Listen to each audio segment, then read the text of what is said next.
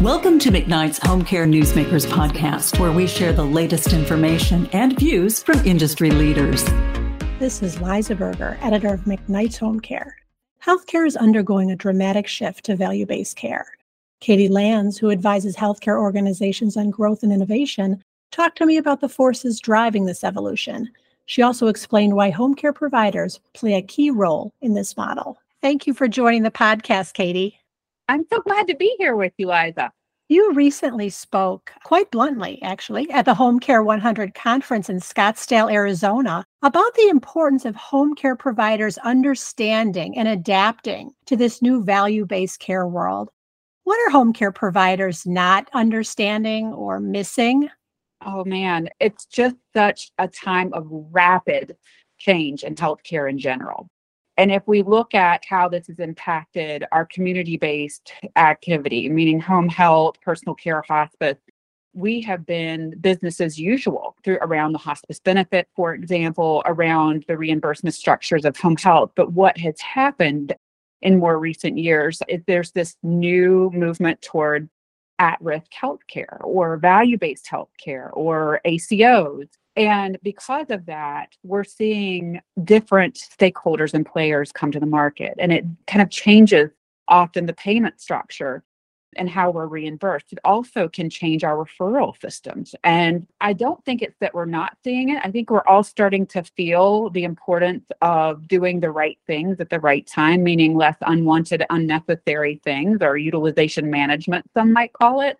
But we aren't necessarily starting to adapt our businesses and the operational structures and products that come out of it to support this new era of healthcare that is focused on value. And so I think that transformation is where we're all learning, and we're looking at new companies that are emerging because of this, and we aren't necessarily in a place where we fully know what to do right now. How would you define what value-based care means today at this point in time? Great question. I think if you look at the general definition, is it's quality over cost, right? Is what equals value. And so it is really about doing the right things for people at the right time. And when you do that, my experience is that you can often spend less. And it needs to be coupled with really great conversations and avoiding those unwanted and unnecessary things. So what does that mean for our industry? It's about showcasing your value as an institution and how by implementing your services and or products that you've created, you can not only improve the quality of the patient experience and or the outcomes that your customers might need, but also that you're doing it for less money. You talked at the conference during the session about really the need for home care providers to, number one, show their value, and number two, put money on the table to show that they're really game and can be part of this. What exactly does that mean? You know, that my feeling and philosophy on this has completely evolved. For those that don't know me, I had spent my early years at the bedside and in hospice and home care and as a nurse practitioner in the hospital doing palliative medicine. And later went on to work within integrated health delivery systems at UPMC, where we had a payer that also owned our health system, or the health system owned a payer. And we were able to do some interesting projects that were related to value. What has translated in the last, I would say, 2 years is the Center for Medicare and Medicaid has now redefined the position on how they would like to see primary care interacting in our country. And so before that, we saw companies like Landmark, Aspire Health, of which I served as their chief clinical officer and helped build that clinical model. Also, other at-risk companies who went directly to the payers and got paid to manage these, what I would call the seriously ill population. And so those types of contracts, direct to health plan, are not available anymore because Medicare Advantage has started giving primary care the ability to manage the full risk profile, meaning the full downside. And we can talk about what that means. What that means now, the Center for Medicare and Medicaid Innovation is following Medicare Advantage and saying, these have been really valuable innovations in healthcare, and we'd like to continue to demonstrate them. You've seen this in VBID, You've seen this now with ACO REACH. You've seen this with other models that have come out on chronic kidney care models, et cetera, out of the demonstration center. And they have stated, based off of the success of these models, that they are having they being the federal government, is having a complete refresh on their strategic plan to help move primary care. And they say 100%, Liza, of primary care to be in an accountable care relationship by 2030. Mm-hmm. So that means we're going to be seeing primary care really assuming a lot of the responsibility for the value of care for patients in our country. And that will downstream trickle to everything that we do in home care, hospice, and personal care. So what was sort of the big revelation that CMMI had then about these particular models and how they want to proceed moving forward?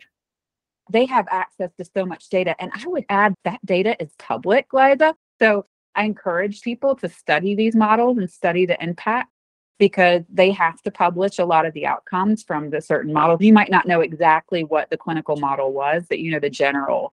Now, not all of them have been successful, but the general trend is that by having, I would say, adapted models that dose escalate upwards and downwards based off of patient need and goals, and by implementing lower cost interventions, perhaps it's a social worker that's needed instead of an MD. Perhaps it's a nurse instead of a nurse practitioner. These models have been able to successfully showcase the fact that they not only cost less, but have better outcomes to some degree. And that by better outcomes, yes, it is about the spend. It will always be about that to some degree, but it's also about avoided, unwanted, unnecessary hospitalizations, unwanted care, loss of limbs, for example, in the chronic kidney population, more days at home for patients who are frail seniors. And so because they've started to see the success of these models since the CMMI Center has been built over the last 15 years almost now, they're more confident in building new models that help. And I would say that ACO REACH is an example of this, help transition the workforce in less risky models and prepare them for taking on full responsibility for their patient panel. And so I think that's really been the big shift, is that we've seen via the private world of companies like Aspire, Prospero, Landmark, Oak Street, et cetera, ChenMed, take this full risk of patient needs and care and assume that. It's demonstrated that we are better and capable as practitioners to do better for people, meaning less production and transactional medicine and more quality medicine and nursing. Yeah. What role then does home care play in all of this? You talked about primary care and ACOs. What is a traditional home care provider? Where do they fit? They're a really important part of this right now because they own a workforce that knows how to walk into a patient's home, which is a skill set in itself in the medical world, but walk into any patient's home and help meet their needs, be it a skill, be it an intervention, be it a diagnostic test, be it a rehabilitation.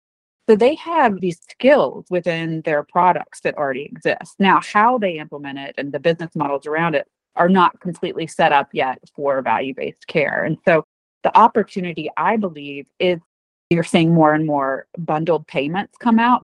I'm a primary care doctor, let's say in the community, and I have increasing risk of my patient panels, meaning like I'm accountable in the event that they spend too much money, that I'm going to have to write a check to either the health plan or the federal government.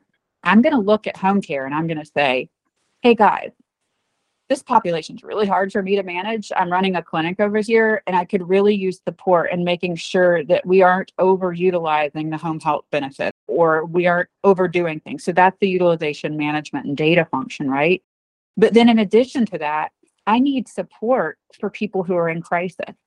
And I'm not talking about just hospital at home. I'm just talking about just maybe emergent to non-emergent support systems that help keep people on the phone and connect to primary care. I also need personal care. I need things that allow people to have less unwanted, unnecessary things and stay home.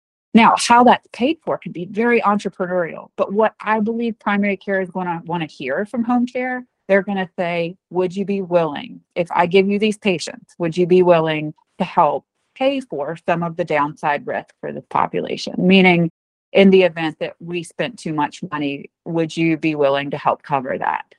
I don't think that this is happening. I've interviewed lots of these at-risk companies, and this is what they're telling me. It's a no-brainer when somebody is willing to put skin in the game on the quality of their product.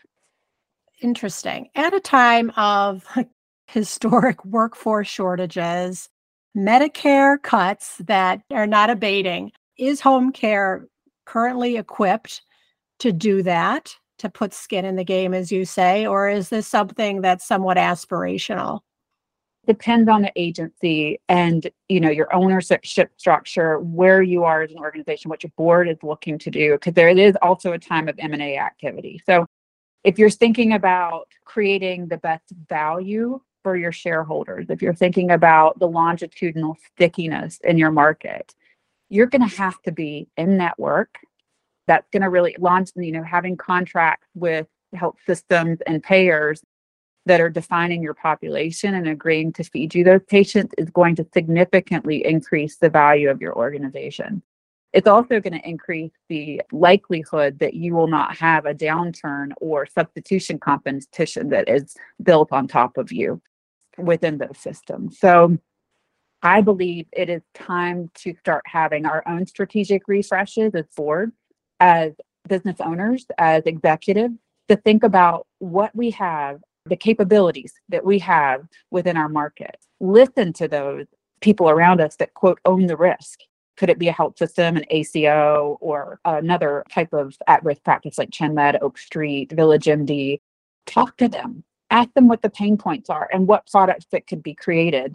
And then talk to your board about how you could create upstream referral in-network things with what you already have, what workforce that already exists. And I will tell you, to be honest, as a nurse myself, your workforce is sometimes happy to be doing this value-based work, happier doing value-based work than they are doing the traditional everyday checkboxy work that we might also have to do, that is more governed, more accredited.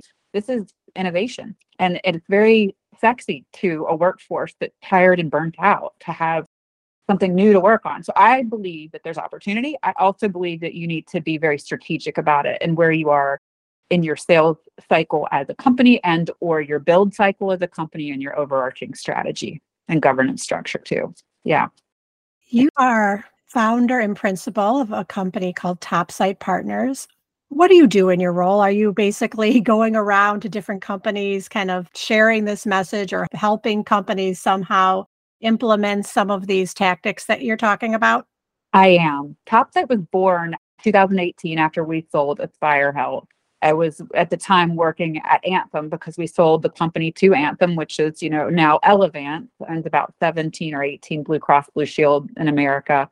It was a time where I had learned the power of entrepreneurial medicine in the community-based space, the power of building a group of financiers that will support that type of work, and then how using the right people, you can scale quickly and really demonstrate value. It's not rocket science. We know healthcare is broken, and some of the ways that we know how to fix it is not rocket science. We just have to build the business models around it and think like entrepreneurs. So Topsite was built with the intention to help support companies who are thinking about growth, innovation, and preparing for doing their perhaps even own demonstrations. I have clients that are de novo, meaning brand new startups. I have clients that are in the home health hospice industry that are building new products like we talked about. And then I have large scale clients like Dollar General who are thinking about rural health plays and how they really create access.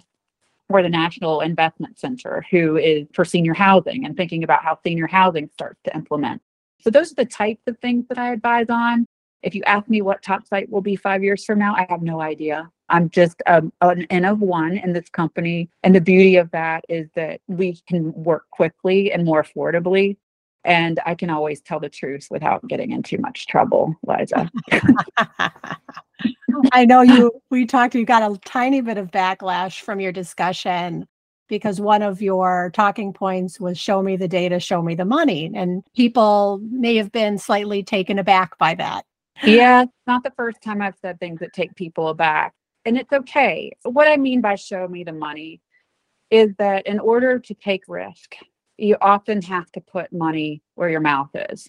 And also, if you want to play today in this environment, even the federal government, CMMI, for those that are participating in the ACO REACH, you have to write a check to showcase in the event that your population has too much unwanted, unnecessary, high expense things that you can pay the federal government back for the over expense of those patients. So I believe that this is an area in healthcare where you have to help. Like, for example, if our primary care doctors that are referring to us in home health, hospice, personal care are having to upfront these checks, why would we not support them in order to be a network and help support the quality? So when I say show me the money, show me the data, I mean, show me that you can provide quality care for less cost. And also show me the money, meaning like you're willing to be a true partner in at-risk healthcare. And you're willing to even pay upfront, show them that you are willing to pay in the event that there is too much expense.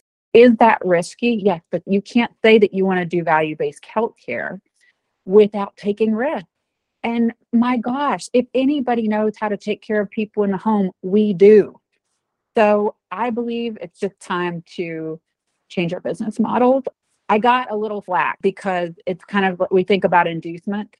And that's where we pay, for example, doctors to send us patients. And we've heard a lot of that, especially in home health and hospice in the past, that people have atypical relationships with certain groups. I'm not talking about pay to play like that. I'm saying that you're willing to share in the upside and downside with a group who is being paid by Medicare or Medicare Advantage and take risk on your services. That's different. That's way different than paying somebody to just send you a referral cleanly and not have any quality outcome measures in your SLA agreements, or that's not at all. So I think that was the confusion, Liza, is that the difference between pay to play and at-risk healthcare versus paying someone to refer patients to you. Right. Setting the record straight here. With the little amount of time we have left, I just want to go back to your mention of Dollar General. Why does Dollar General, the retailer, want to know about value-based care?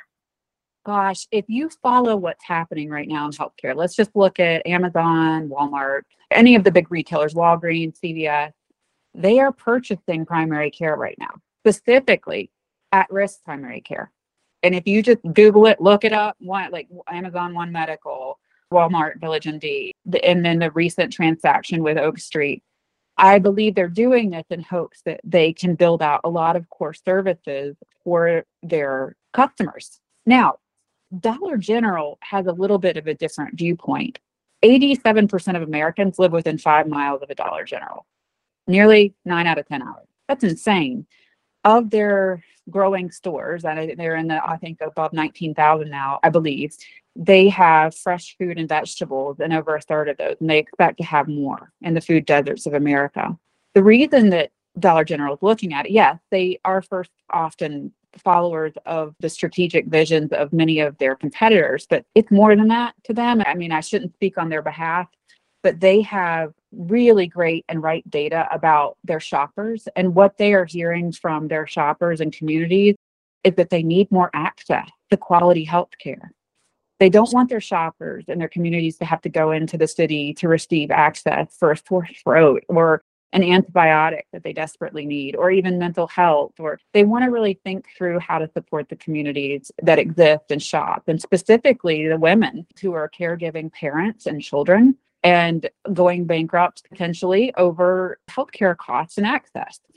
When those women break, the community breaks. And Dollar General is very committed to figuring out how to keep communities whole, specifically in rural America and beyond. But they have a committed effort to this. And there are there are a few of us that are advising the company, and they're doing a lot of cool innovations within right now to figure out the right models for rural healthcare, because it looks different than clinic-based care in the cities, you know?